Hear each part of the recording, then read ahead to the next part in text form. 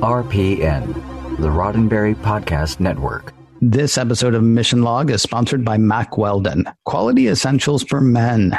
Take 20% off your first order at mackweldon.com when you enter the promo code MissionLog at checkout. Mission Log, a Roddenberry Star Trek podcast. Episode 332, Family Business.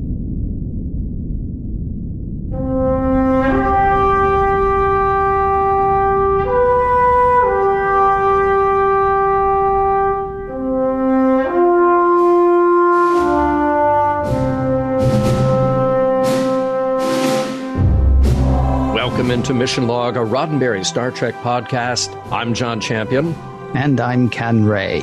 On Mission Log, we watch an episode of Star Trek, taking it apart for ideas and ideals, and seeing whether the whole thing holds up today. This week, Family Business, the one where Quark and Rom face the Ferengi Commerce Authority and their mom.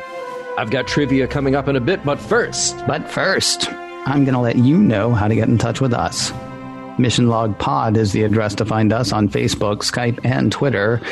If you'd like to leave us a voicemail, we would love to hear your voice. 323-522-5641 is the phone number to call, 323-522-5641. Our email address is missionlog@roddenberry.com. Our show website, including discovered documents, is at missionlogpodcast.com. And please do remember, we may use your comments on an upcoming episode of Mission Log. I've already forgotten the name of it, John. We talked a couple of weeks ago about John Candy's character from SCTV. Oh, Dr. Tongue. Dr. Tongue. I was off the top of my head, I said Dr. Finger. Yeah. Which sounded great because all I was thinking of was the 3D thing and he goes toward the camera and all that. Yeah. But I, of course, wrote in, no, it's Dr. Tongue, of course. People may be wondering why I would bring that up 2 weeks later. Here's my suggestion. Listen to trivia and find out. Good call. Trivia for today's episode, Family Business. It was written by Ira Steven Behr and Robert Hewitt Wolf. Of course, they both get the teleplay and story credit here. Now, both Ira and Robert have had a strong hand in driving DS9 at this point. Their desire was to do something more serious with the Ferengi, and I love this. Ira even called it the Ferengi version of Long Day's Journey into Night. The episode is directed by René Auberjonois. Now, way back when we covered Profit Motive, we mentioned that René didn't exactly fall in love with directing the way he did with acting.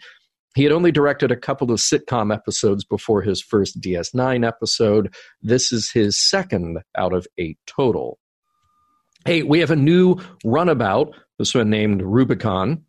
Funny. Remember how we just discussed in The Die is Cast, how Julius Caesar said those famous words, allegedly. In Latin, of course, alea iacte est, when crossing the Rubicon. Well, here it comes full circle.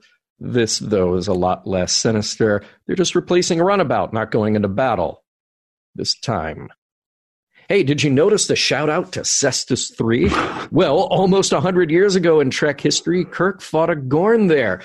I guess the Metrons moved on, the Gorn gave up, and now you've got a handful of humans playing baseball. Oh, and did you notice the name of one of those teams? The Comets, but they also had the Pike City Pioneers. So just going to assume that's a shout-out to the once and former captain, Captain Pike. And in this episode, we have our first trip to Ferenginar. So nice to see a new matte painting there with a lot of water. Were you surprised that it was raining as much as it was on Ferenginar? See, I thought it was just a thing they would do once or twice, but it rained the whole time. Yeah. Like, all the time. That was an interesting choice, but I guess it, maybe reinforced the mood there. There was something serious going on. Let's talk about the guest star as well. We have the Secretary of the Ferengi Commerce Authority, played by Mel Green. Only a small handful of on-screen credits for Mel, but he did appear in an episode of The Wonder Years. His last professional on-screen credit is 1998's Music from Another Room. Hey, in this episode, we finally meet Cassidy Yates, and she is played by Penny Johnson, or you may know her as Penny Johnson-Gerald. She's just credited as Johnson here. Penny has got a lot of TV under her belt. What started out with guest roles led very quickly to recurring and series regular gigs. You've seen her on The Larry Sanders Show, 24, ER, Castle, and most recently, you can catch her on The Orville. And Jeffrey Combs was Brunt? Well, yes, Jeffrey Combs was Brunt. And again, he just so seamlessly jumps into a role. Didn't even think about it until I looked it up. We've mentioned Jeff before and how he has a long run of playing different aliens on Trek. Ken, if you still haven't seen Reanimator, check that out sometime. Doesn't play an alien in that one. Plays a guy. Plays a human. And finally, Quark and Rom's mother, Ishka, better known as Moogie, is played by Andrea Martin. Now, sure, you may know Andrea from the My Big Fat Greek Wedding movies. You may know her as a voice talent on a huge number of animated shows. You may even know that she is a multiple Tony Award-winning actor for performances on Broadway. To me, though, Andrea Martin is one of the stars of SCTV, and for the numerous times that we've referenced that show on this show, we should probably just start an SCTV podcast. Unfortunately, the makeup didn't agree with Andrea, and this is the only time she will appear in Star Trek.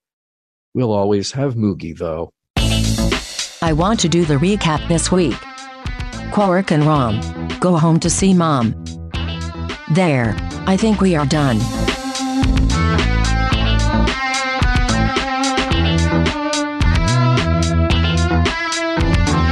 Prologue.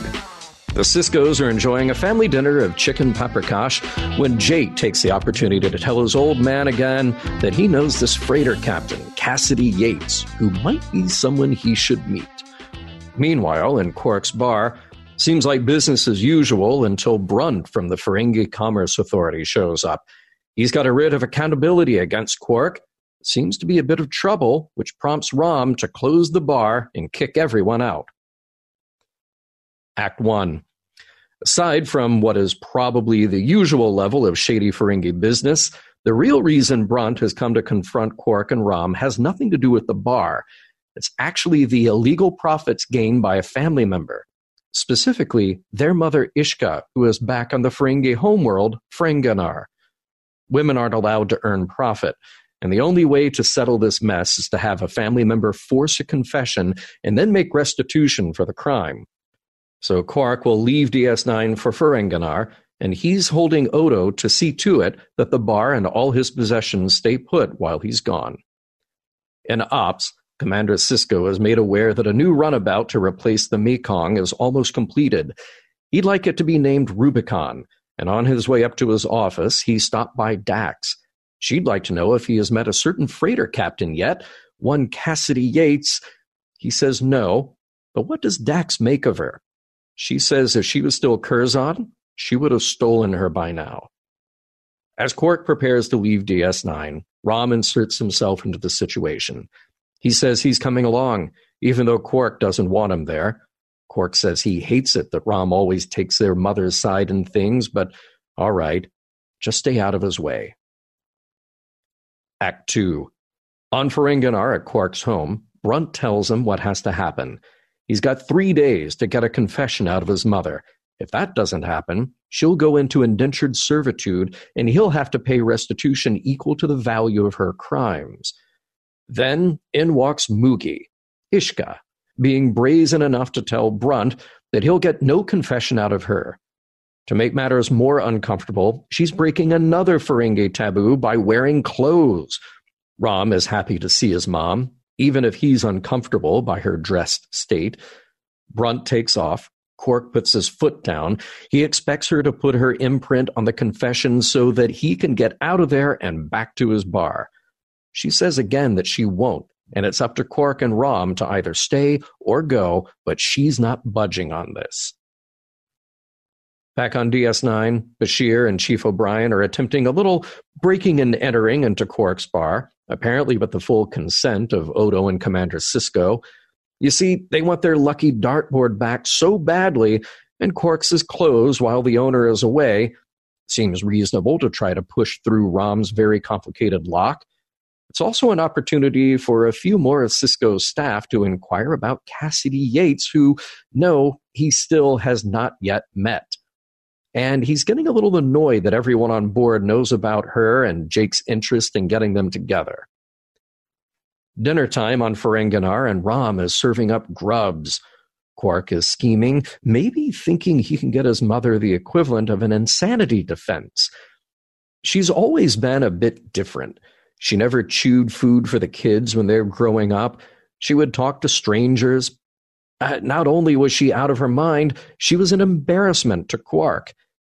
It really comes to blows over dinner when she states again that she did nothing wrong. She won't apologize, and she certainly won't leave her imprint on a confession.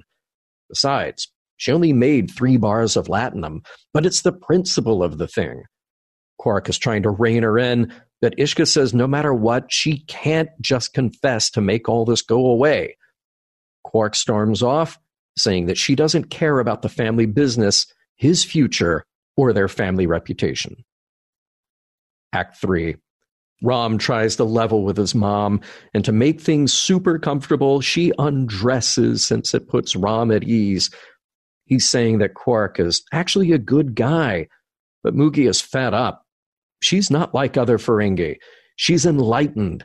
She doesn't think she did anything wrong by showing that she's capable of earning a profit, just like any male. The old rules are old.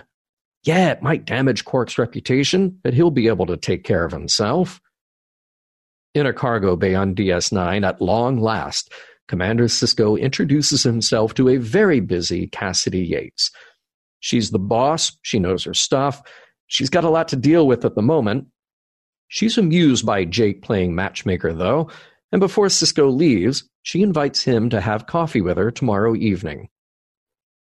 Early morning on Ferenginar, and Quark has been digging away at Moogie's financial records. What he finds is a bit of a surprise. His mother isn't just good at business, she's very good. In fact, she's been profiting under several aliases and multiple businesses for way more than 3 bars of latinum. If he has to pay restitution for all of this, he tells his brother that he'll be ruined. Act 4. Quark is in a bit of a daze. He says the only thing he can think of to do is to kill his mother. Probably half joking. Maybe. He confronts Ishka in her room, but she just sticks to her guns. No man helped her. This is her doing, and she's proud of it. Most damning of all, she says that her husband, Quark and Rom's beloved father, was no good at business. It was all her. This is more than Quark can take. He's had enough, and he storms right out of there with a pad full of evidence of his mother's indiscretions to take to the FCA. This time it's Rom, though, who confronts Quark. Their mother is right. Rom was the one who stayed at home after Quark left, and he saw it all. Their father was incapable of making a profit. It was their mother all along. The rage builds until the two start throwing punches. When Ishka breaks it up, she says if Quark wants to take this to the FCA, he should just go. Act 5. At the liquidator's office of the FCA, Quark pays his way in for every little thing to see Brunt. But before he can, Rom comes in with an urgent message. Moogie says she'll split the profits with him 50-50. Well, this changes Quark's tune. He says he'll catch Brunt later, but now he's got to talk to his mom. At home, well, Rom wasn't exactly truthful. He told Moogie that she could keep her profits. He told Quark 50%. It was just a ruse to get them in the room talking again. Rom has had it up to his lobes with the two of them. He goes off to take a nap while they work it out. And they do. Ishka is straightforward with Quark. His father, Keldar, was never good at business, just like Rom. Quark, on the other hand, is a lot like his mother, with the lobes for making a profit. Still, she loves them both for what they bring to the family, and if he wants her to, Ishka will imprint the confession and return the money. Oh, remember DS9, Sisko, Yates, coffee? That's happening in the Replimat, and it seems the two actually have something in common. Cassidy's brother is a colonist on Cestus III and plays baseball. Ben is amazed that someone else knows about baseball, and Cassidy invites him to come listen to the audio play-by-play of her brother's latest game. From higher up on the promenade, Jake looks on with approval. Back on Ferenginar, Ishka is living up to her promise. She sits in her home, undressed, while Brunt looks on as she gives her imprint to a full confession. There go the profits, and there goes Brunt out the door, hoping to never see this family again. When he's gone, Cork says he's got to get back to his bar, so it's goodbyes all around, with this family reconciled and, for once, seemingly happy all around. Of course, it doesn't hurt that Moogie lied to the FCA and kept 2/3 of the profits hidden for herself. That's a little detail Cork doesn't have to know. The end. Have you had paprikash? Yes. Are you saying that there is too much pepper on the paprikash?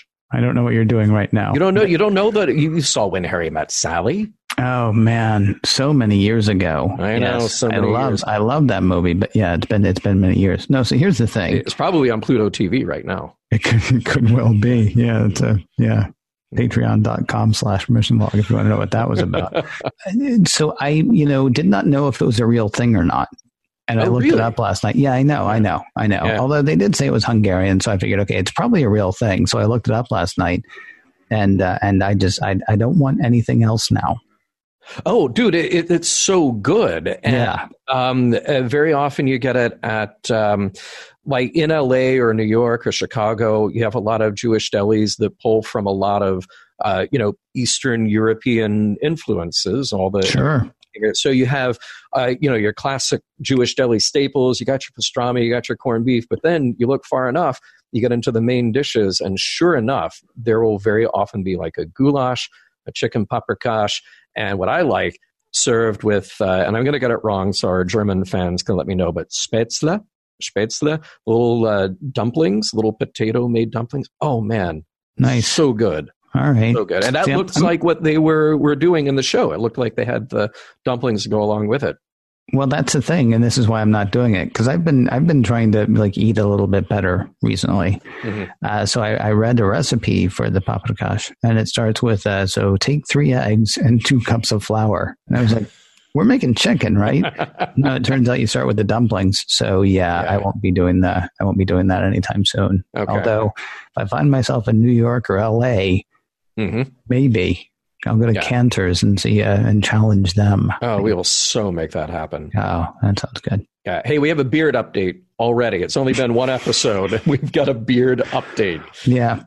Yeah. How'd you feel about this one? The last one looked a little too heavy. It almost looked kind of drawn in. Yeah, the last one seemed, we joked in the last episode that it seemed like his beard was just, signaling mirror universe. This felt more manageable. And managed, I think. Yeah. Cisco's beard, by the way. We're talking about Cisco's beard. Yes. Because you said beard update, and that could be. Cassidy Yates has a beard? Whoa, wow. No, she doesn't. Man. No. Okay. All right. So obviously it was a good running bit. You had Quark having to bribe Brunt with a little strip of latinum for every single little piece of information, even though it's not secret information. Like, it's hilarious to me. They treat everything as a bribe. Mm-hmm. Even though they're not bribing them for anything. It's like, oh, you want to have a seat in the chair? Yeah, it's a strip of latinum. You want to take the elevator? It's a strip of latinum. I'm here to charge you with something. I haven't told you what it is. Oh, I'm going to take a strip of latinum for that. It's interesting you saw those as bribes, because I just assumed it was, a first rule of commerce, don't give anything away. That's got to be a rule of acquisition. Right? Oh, sure. Don't give anything away.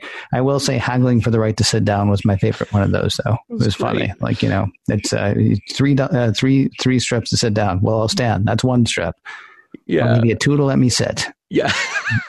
And I loved how those little donation boxes are the same everywhere with the image of the Negus on it. Yeah. So you just know, like, no matter what, you're going to have to put a strip of latinum in there for something. Do you think that's like a federal, like a federal office? Like when the presidency changes, they go in and they, put up new pictures of the new president? Oh, they might. But remember, Quark has one in his home. So I thought it was, I guess somebody might have a picture, a visage in their home of the president or the Pope or whatever. Right. So, no, but what I'm wondering, because I assume that you actually have to have those. I would assume that Ferenginar makes you have those. Do they then come around and, like, when there's a new Nagus, like, is it a new, like, thing of a new Nagus? Because that's just more money. Yeah. Well, and then you have to have a whole company that makes all the images of the new Nagus. Exactly. I would just open up New Nagus Inc. .com. That's the whole deal. That should totally be a thing. NewNegasinc.com. Yeah. We'll get on that right away. Yeah. Hey, and speaking of profits, good callback. Tullaberry wine, still an ongoing concern, although I'm a little worried that it's in the Gamma Quadrant, but whatever. They're making money on that. By the way, I was glad to see a callback. I believe it's Kira who says, at the rate we go through runabouts, it's a good thing Earth has so many rivers. So a good acknowledgement of the limited resources and that things actually get destroyed and never seen again. Not every Trek show is on top of it like that. Right. Also, how fast can they build those? I was surprised actually that he gets to name them. Who else would? Well, when he got there, did all the runabouts have other names? Like, were they named after cartoon characters? And then he was like, "Well, I can't do that." Yeah, so I'm taking the Woody Woodpecker out to right. You're not. You're taking the Orinoco because I just can't. I can't possibly. I'm taking the Charlie Brown down to the surface. No, you're not. You're taking the Big Sandy. A question for you. Dax has that line. She said, if I was still Curzon, I would have stolen her from you by now, referring to Cassidy Yates. Well, look, she's still partly Curzon. What's stopping her? Yeah. Just. Well, I mean, do you think he actually would have, though, when he was? Because, like, when he met Jennifer, after Cisco had met Jennifer, I think he's just like ribbing him. But you're right. That would be an interesting episode. Yeah. Like, see Gencia wooing too bad for a whole episode. Yeah. See, here's the thing, though. Like, Curzon, just for the purposes of the show, Curzon is the fallback, the default for any just bizarre behavior you want to reference. You want to, like, if you want to create a thing in Cisco's past, just say, like, Curzon got him to do it. Or, if so it's a convenient thing, a character that we never see, that we I might get an image of him, but you never get to know. Right. Just say, like, it's like the devil made me do it. Like, Curzon made me do it. Curzon was there. So, we would just have a convenient excuse. By the way, we were talking about making donations or payments for everything, bribes for everything on Ferenginar. You have to sign a legal waiver to come into somebody's house. That was the bit when Quark and Rom come in with Brunt. That's really interesting, actually. You would think they'd be able to get around everything that she's doing wrong just by inviting him in. Yeah. Because he actually has to sign a waiver, which I'm assuming includes an NDA. Yeah, right. Yeah. So even if he's upset that she's wearing clothes, he can't go out and report that because he signed a thing that said he wouldn't. Which reminds me, where did she get Ferengi clothes for a female? Because Pell, you'll remember, Pell was dressed like a man or a male. Yep. Partly, I'm guessing, because she was trying to pass as a male, sure. But also partly, I would imagine, because they don't make clothes for females. True. And yet she is very much wearing... She's wearing mom clothes, once you're like, 30, 40, 50, she's wearing mom clothes in this. And, and who made those? Fashioned by whom? Good question. Guess we'll have to find out on another episode with Moogie, maybe.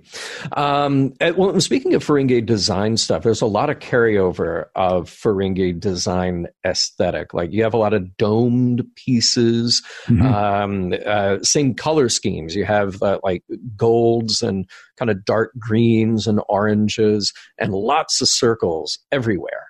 Yeah. I found myself wondering, though, like, were there no old buildings on Ferenginar? Or were there no new buildings on Ferenginar? Because I don't know, I don't know which one those would be. But again, you talk about New York especially, Boston as well, LA less so because LA is a younger city. Yeah. But, you look at the skyline of these places and like the Empire State Building, right, stands tall next to obviously more modern designs. Right. It looks like whatever the main city on Ferenginar was. I'm going to go with Ferenginar City. Oh, I'm so glad you said that because I was about to. Yeah, I'm going to guess it looks like Ferenginar City was all built on the same day. Yeah. Yeah. Well, there's a lot of that in Star Trek, though. You have a matte painting and everything's going to be sort of unified. But it was interesting that Quark pointed out, or was it Rom that pointed out to Moogie, oh, your room is so traditional.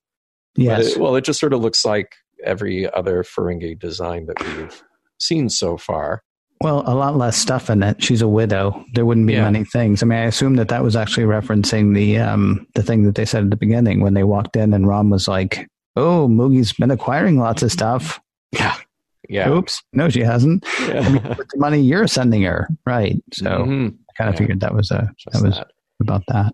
I liked how Rom has the Latinum tooth sharpener, but Quark has a cheap wooden chew stick. And I in my head, I'm picturing like a toddler-sized Quark, big lobes and all, just like gnawing on a little wooden chew stick, just whatever that looks like. I'm picturing one of the office puppies doing that, And yes, I could see Quark doing that too. By the way, speaking of animals, you had that big bowl of mealworms. I don't know what the rules are if you have to have somebody from the ASPCA on set if you're working with mealworms. That thought did cross my mind. Sorry. No, the reason I said is because I was thinking, well, no, you can buy them and eat them if you want to. Yeah. And that's why I got stuck on the but then I was thinking, well, you can also buy a cow and eat it if you want to. But I think if you had a cow in front of the camera, you would need the SPCA there. Right. So I don't know. That'd be something, wouldn't it? Yeah. We should get somebody from the SPCA on the phone because I'm curious now. And hey, maybe we get somebody from the cast on the phone and find out if they just ate those after they were done with the scene. Because, you got live food on set. Be ashamed to let that go to waste. Let's go back to DS9 for a minute. Everybody is cool with breaking and entering. I mean, it is Quark's bar, and they all kind of definitely make Quark feel like a second-class citizen. And I guess you can assume that DS9 is private-ish property to some extent. It's like he's a leaseholder there on somebody else's station, but still, they did put that big lock on there. That may have been the best scene in the whole thing. I'm sorry. I'm thinking about the direction, what you were talking about earlier about Rene Auberjonois not, necessarily taking to direction. That scene to me, I'm really liking the relationship between O'Brien and Bashir. I mean, they spent so much time, what's what I'm looking for, telegraphing that. And now it just feels like a thing that's happening. I mean, they feel there was something almost classic film about, this caper that they're trying to pull, breaking into the bar, literally under the watchful eye of the local cop. It felt Bowery Boys. It felt Laurel and Hardy. Yeah, it's a good scene. It's a good bit. They're still breaking into the guy's bar. Yeah, with the constable right there. That's right, but with the constable right there. I mean, you're absolutely right. I mean, as far as should they be doing this? No, they should not be doing it as character stuff, which I think is largely what this episode is. Then it was funny. Yeah, it was funny. It was a good bit. Also on DS9 in the cargo bay, did you see all the logos on all of the boxes? Because Cassidy Yates has a logo of her own. Mm-hmm. I don't know what it's for, but it's her name and some stuff on there. But it's a great big label, and it looks like under her name it says Interstellar Freight. Mm-hmm. So she's a brand. Yes. Oh, yeah. Dude, we actually we have that up in the Nexus in Sansar. You're kidding me. How did I miss that? Years from now, I don't know how long we'll have the Nexus in Sansar. I don't know how long it'll be there. But as we record this, remember we had that listener who was like, I have every logo that has ever been on screen, and we lined the whole wall with that. Yeah. Yes, I've seen Cassidy Yates' logo in there. That's so funny. I mean, you'll have to forgive me. There are only like 390 other logos. Oh no, I know it's an amazing bit of work that the gentleman did, and I can't think of his name off the top of my head. But yes, and he's got a whole project. So, yay! Yeah, I'll try to find that information and make it known. Yeah. But yeah, so I've seen her logo, and funny enough, so have you. Yes, at some point I have. Yeah. Speaking of Cassidy, when she just throws out that invitation to Sisko, she says, "Hey, you want to have coffee tomorrow evening?" Sure, and then he just walks away. So when you invite someone for coffee on DS9, do you just automatically mean the Replimat, or in your quarters, or at that Klingon place? We haven't seen that guy in a while. I mean, because literally you can get coffee anywhere. You can be walking down a corridor. There's a replicator and just go like, "Yeah, I'll take coffee." Yeah, it would have been that would have been funny if, like, she was sitting one place waiting for coffee, he was sitting another place waiting for coffee, and that's how the date went.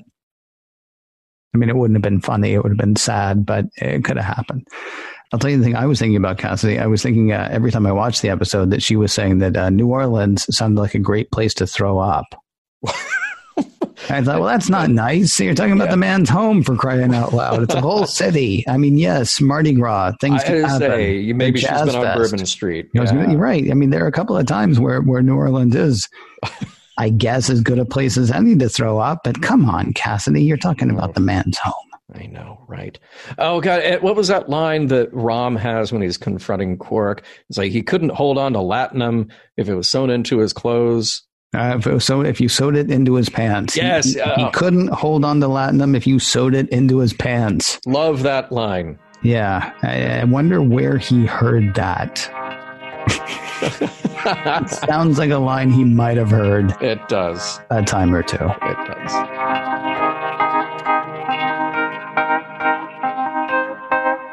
No, I do not want no grubs. Grubs are a food that will get no love from me. Crawling to the side of the plate, in the middle of a date, while I am trying to eat. I do not want no grubs. Grubs are a food that will get no love from me. Crawling to the side of the plate. We'll settle family business in a moment, but first a word from Mack Weldon, Modern Men's Essentials. I got a decent amount of Mack Weldon clothing at this point, John.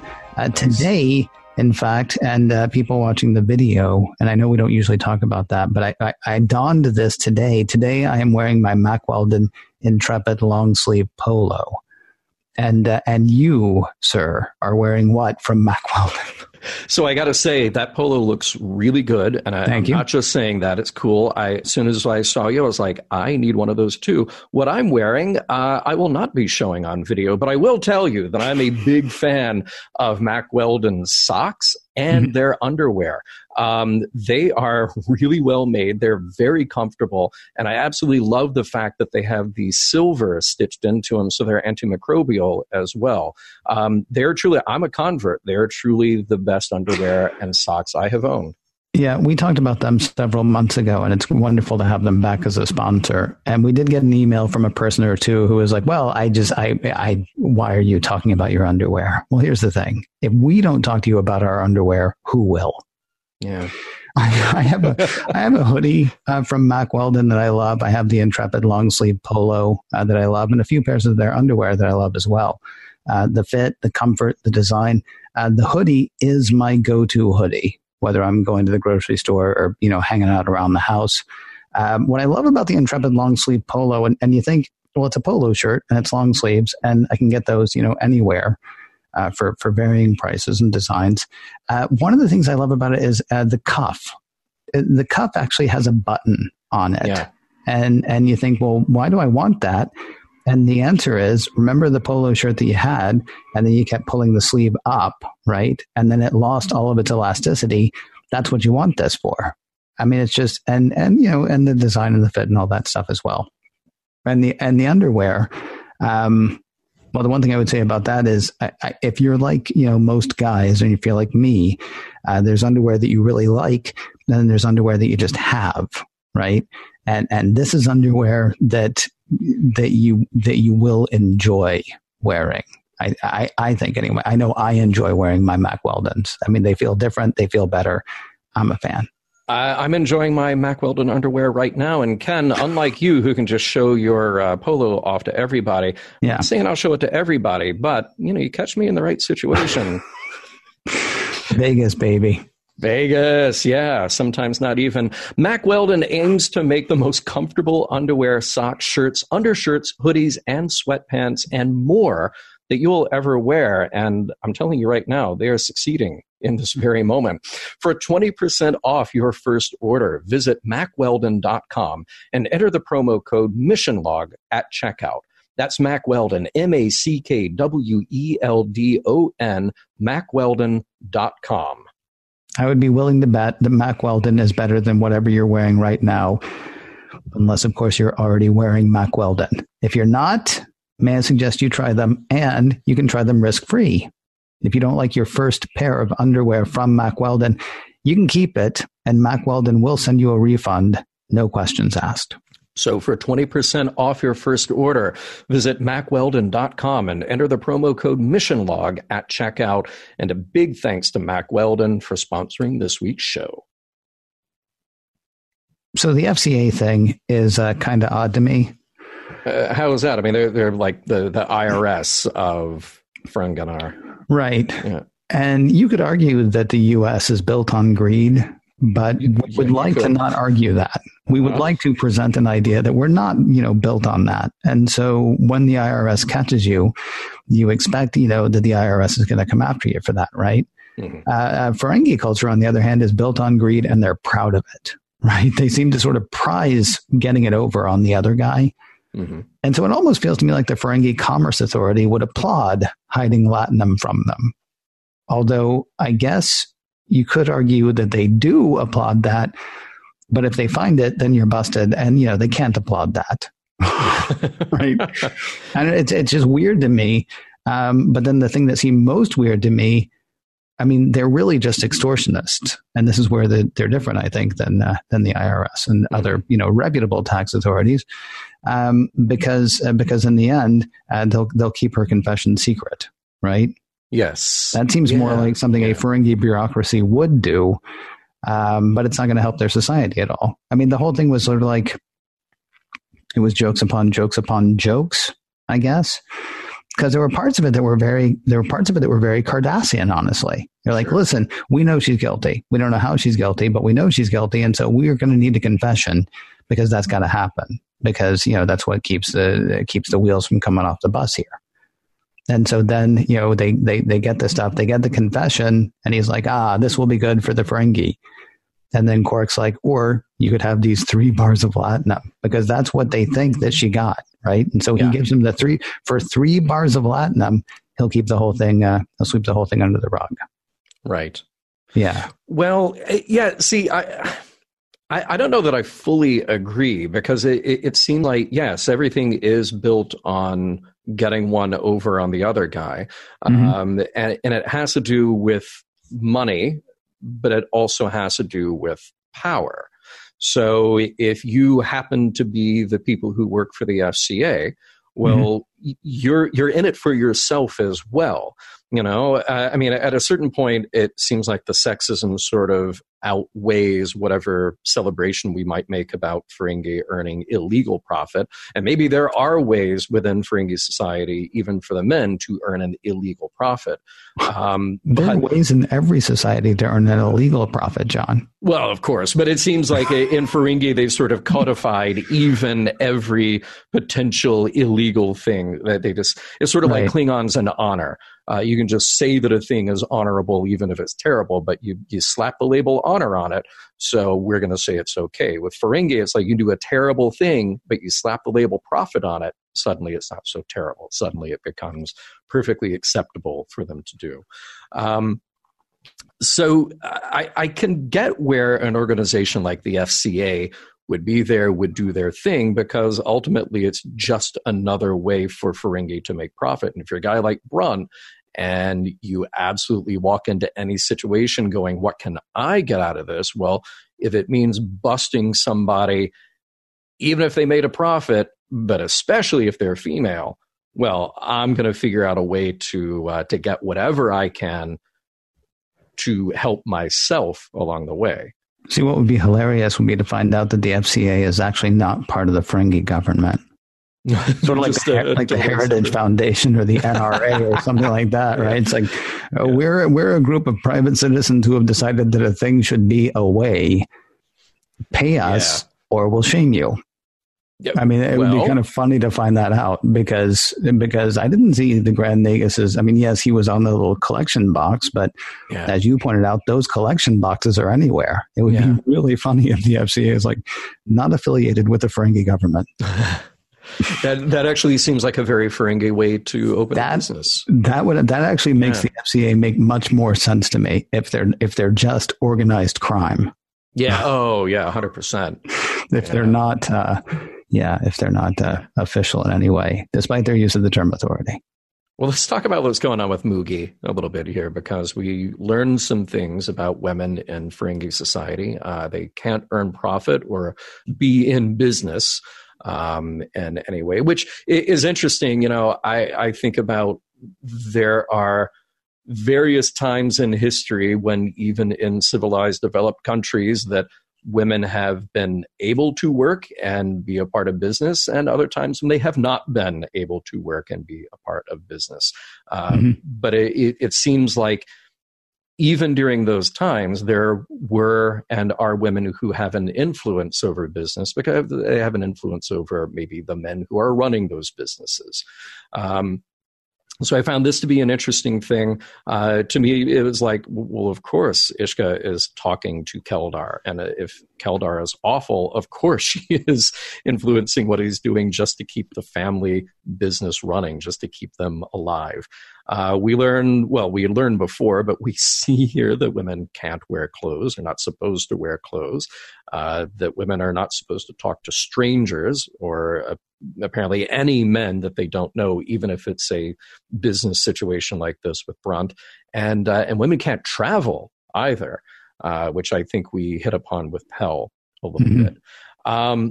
Okay, but so here's the thing. There are all these rules, and of course, the Ferengi live and die by their rules, and they're very much baked into their culture.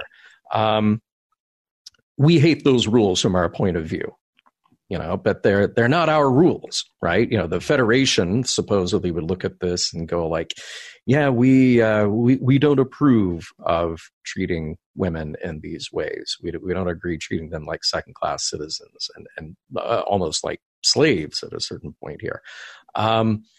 So I wonder how much we can reasonably champion Mugi's side of things when she will only make things worse for herself and her family. And here's the thing. I'm asking that because I want to know, can she really change Ferengi society? Because we look at all those rules and go, this is horrible. This is terrible. Is she in a position, though, to actually make a case for changing these things systemically, other than just telling her sons, yeah, these are unfair, and I'm going to do what I want to do anyway?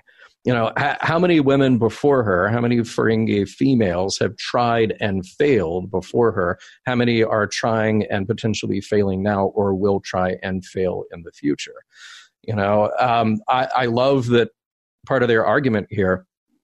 Quark says, it's the law, and without law, society would descend into chaos. And she says, rightfully so, if you ask me, the society could use a little chaos.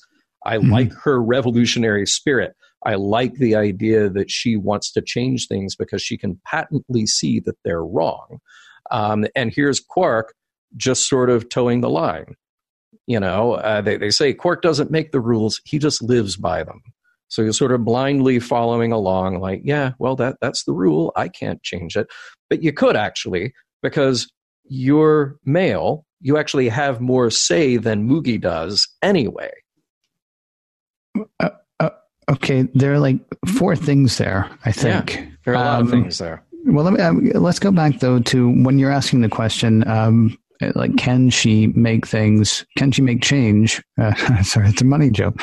Good one. Can she affect change, or, you know, can she really change Ferengi society? Are you saying that she shouldn't try? No. I'm not saying that she shouldn't try, but I just wonder, I wonder for her own safety, like, okay, Quark leaves, she's sitting on all this money. Who's the next FCA agent who shows up and really makes things terrible for her? And she ends up in indentured servitude. Is it worth it to her? I want her to stand by that principle to risk that again. I guess the answer is yes, because she has kept her profit and Quark is none the wiser. Yeah, you see, honestly, that's my biggest problem with the whole episode, is that it ends with her apparently, you know, being good. And I'm putting good in quotes. I mean, it ends with her apparently being good. And yes, we get the satisfaction of knowing that she's kept some of her money, and we get the satisfaction of knowing that she and Quark have, you know, gained a bit more respect for each other. At the same time, Rom is not being treated like an idiot because he actually knows more about it than Quark does as far as how much she's kept. But and that whole thing, it didn't sit well with me. That it's like, she went ahead and basically towed the line herself. I don't know. I mean, what you're saying is not. Well, I think what you're saying is wrong, but what you're saying is not wrong. I mean, I understand it. Yeah. No, and that's the thing, though. What I'm saying is wrong and also not wrong. That's the difficulty with this episode, is that we have a correct built-in sympathy for Moogie's plight here. Again, from our point of view, and you would think from Star Trek's point of view, and I'm using that sort of interchangeably with the Federation to say this enlightened, progressive humanity, we look at that and go, this is horrible, this is backwards. Moogie is a person with rights. She should be a free agent to do whatever she wants to do. However, we're applying that standard to a culture that absolutely does not allow that and actually endangers the people who would do that. But I mean, okay, and that's the kind of thing that you want Star Trek to do, isn't it? I mean, isn't that what you want us to do? Make it something else. It's not about somebody wants to be able to earn money. Make it that a woman wants to be able to drive, or make it that man wants to be able to love a man, or not even love him. Right? And same goes for women. I mean, this is. Don't you want? Well, whatever. Yeah. No, it is what we want. We want to see her succeed. We want to see her be okay. So in the end, yeah, and this is, I think, where we're both landing on the final wrap up here. In the end, do we actually land at that place where we can go, this is all right? Well, no, she is still systemically held down by these rules that she cannot change. The best that we have of it is, well, she's got enough money to be comfortable. And she has the secret that we all sort of, give a wink and a nod to. It's like, oh, okay, she's got one over on them until the next guy comes along, where she doesn't have one over on them until she gets found out, or until Rom lets it slip up. Like, oh, yeah, our mother does extremely well, better than us.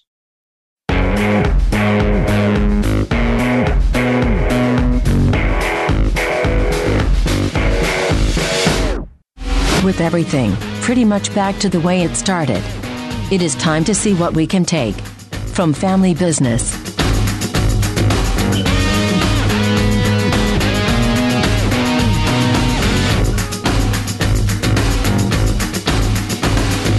Family Business, John. The episode is called Family Business.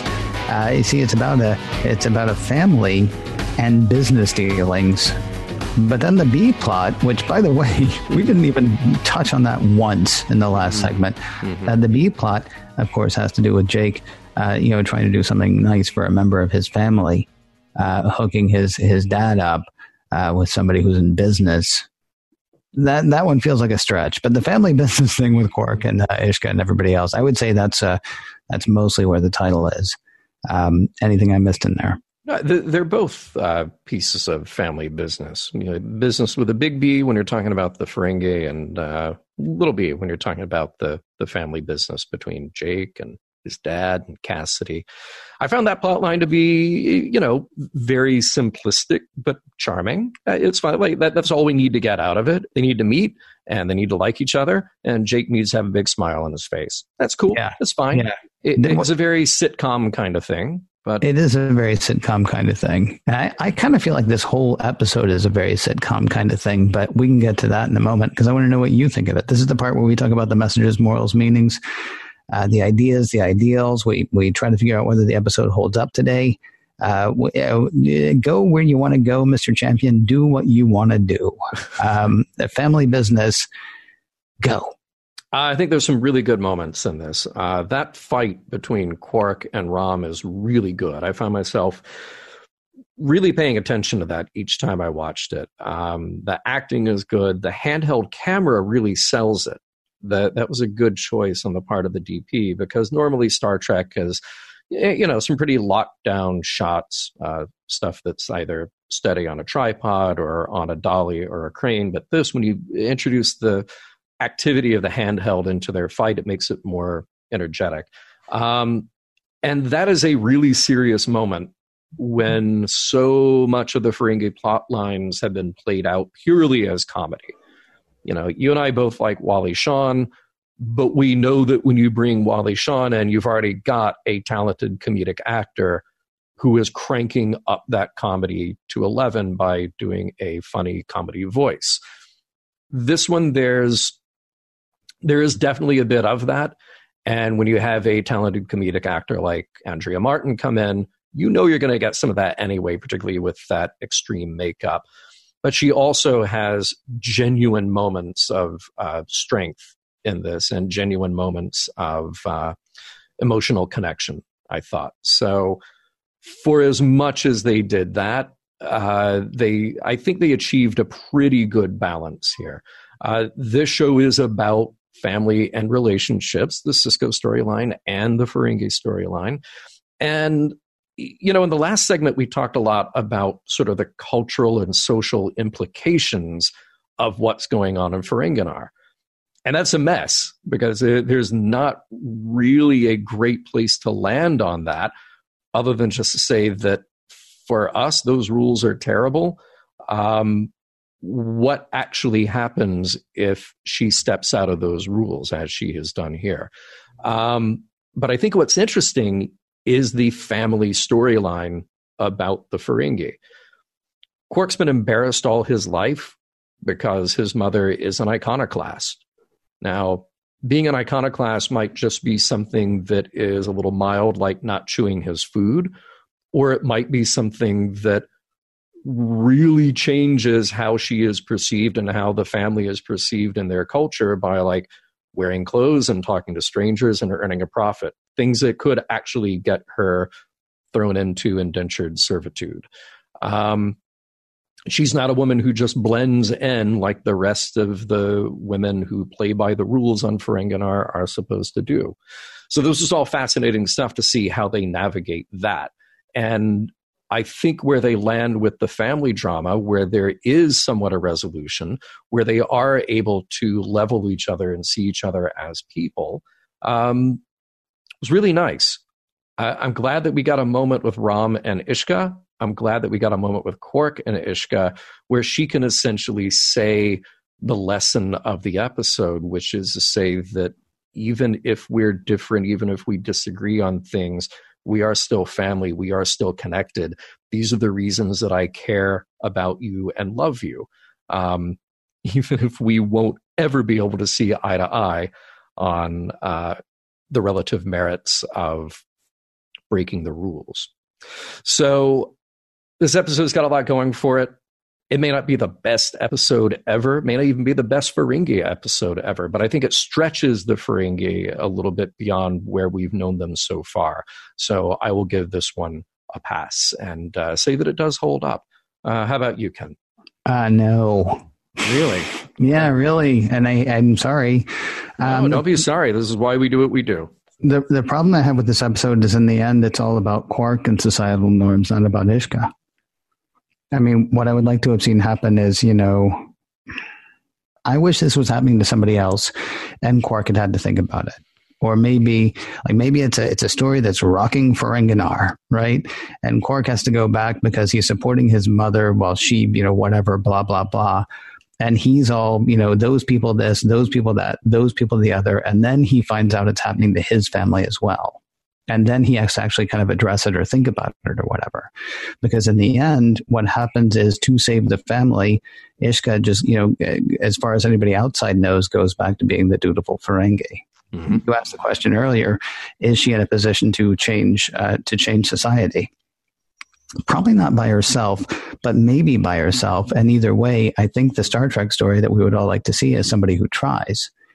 Because in the end, what she is, you know, somebody who is sneakily still doing the thing that she wants to do, but nothing's getting any better for anybody else. There's minimal growth for Quark here. And what little growth you get comes at Ishka's expense.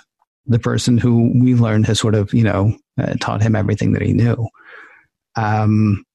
I said earlier, the whole thing reads like a sitcom to me. It honestly reminded me of, I don't know why I thought of this, but you remember the episode, the part in The Godfather Part 2 where Michael goes to see Hyman Roth, and he goes into his house, and they go in, and they're like, how you doing? How was your flight? Are you healthy? Yes, good. Good health is the most important thing. Do you watch baseball?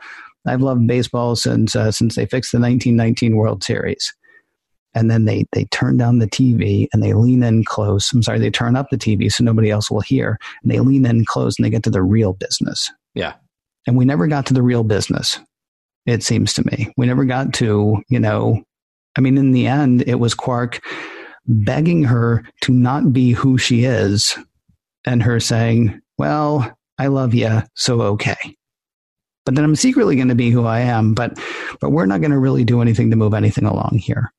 There was a thing that happened that I did like.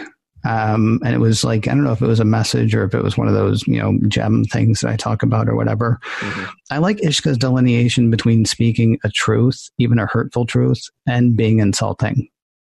And, I don't know that she toes that line all the way through. There's a sitcom tropishness to this episode. And I think sometimes that she spoke truth in an insulting way to be insulting. But there's a ton of stuff, that a ton of people are bad at, and saying they're bad at it is not necessarily insulting them. It's just saying they're bad at it. I do the same thing myself. Sometimes I'll say, oh, I'm no good at this thing.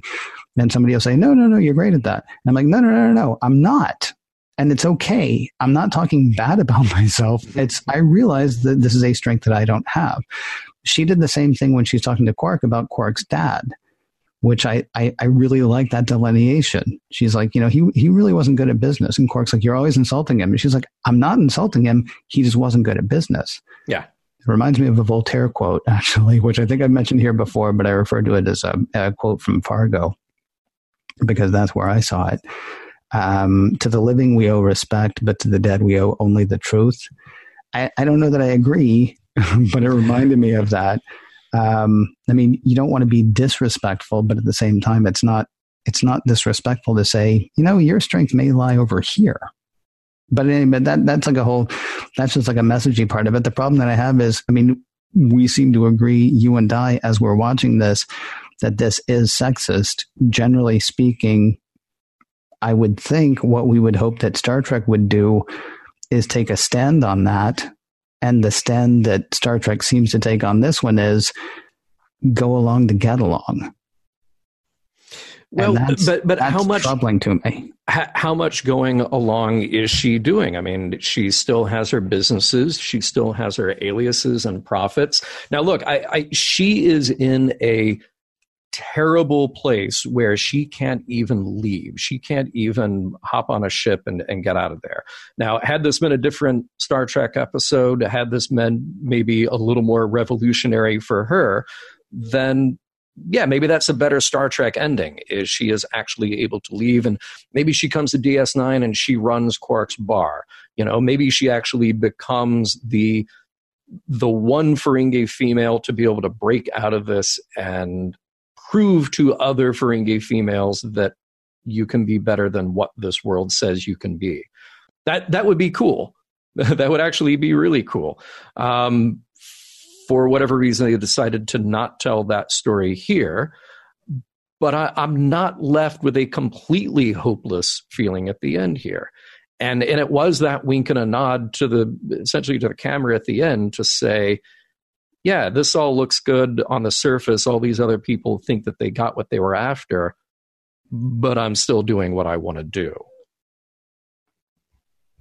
Okay. Generally speaking, I maybe I'm misremembering something. Harry Mudd would be the kind of guy who would be like, it doesn't matter, right? Yeah. Generally speaking, the stories, it seems to me, and maybe I'm misremembering the past 300 some odd episodes, but generally speaking, at least until the past few seasons, it's been about making things better for everybody, not making things okay for you. Yeah. And I think that's where I'm going to go out on a limb and say this episode falls down for me. Is, in the end, it's like, okay, well, we'll just keep all this quiet and you can keep profiting. No, kind of bummed it doesn't work for me, which is too bad because I really like Andrea Martin. kind of a bum that she's not going to be back for Ishka as well. But there is more Ishka / Mugi to come. And, all I can say is that we hope for better things for Mugi. I would like to see her. Look, as Kirk said, one man, or in this case, one woman can start a revolution. Maybe Mugi will be the one to start a revolution for Ferengi female everywhere. And by everywhere, I mean only on Ferenginar, because they can't leave. Mission Log is produced by Roddenberry Entertainment. Executive producer Rod Roddenberry. Hey, have you checked out everything on the Roddenberry Podcast Network? Everything like Women at Warp, Priority One, The Trek Files, Your Daily Star Trek News, and Shabam. Shabam! Podcast.roddenberry.com. If you'd like to support Mission Log directly, that'd be neat. Patreon.com/Mission Log is the place to do that. And for more Star Trek news and discussion, be sure to visit trekmovie.com. On the next Mission Log, Shakaar.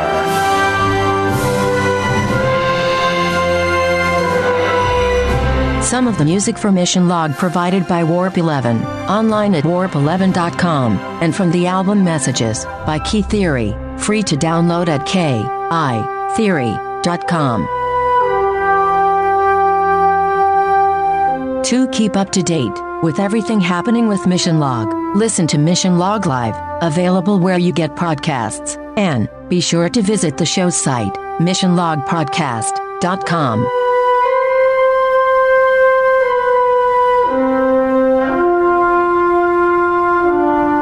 End transmission.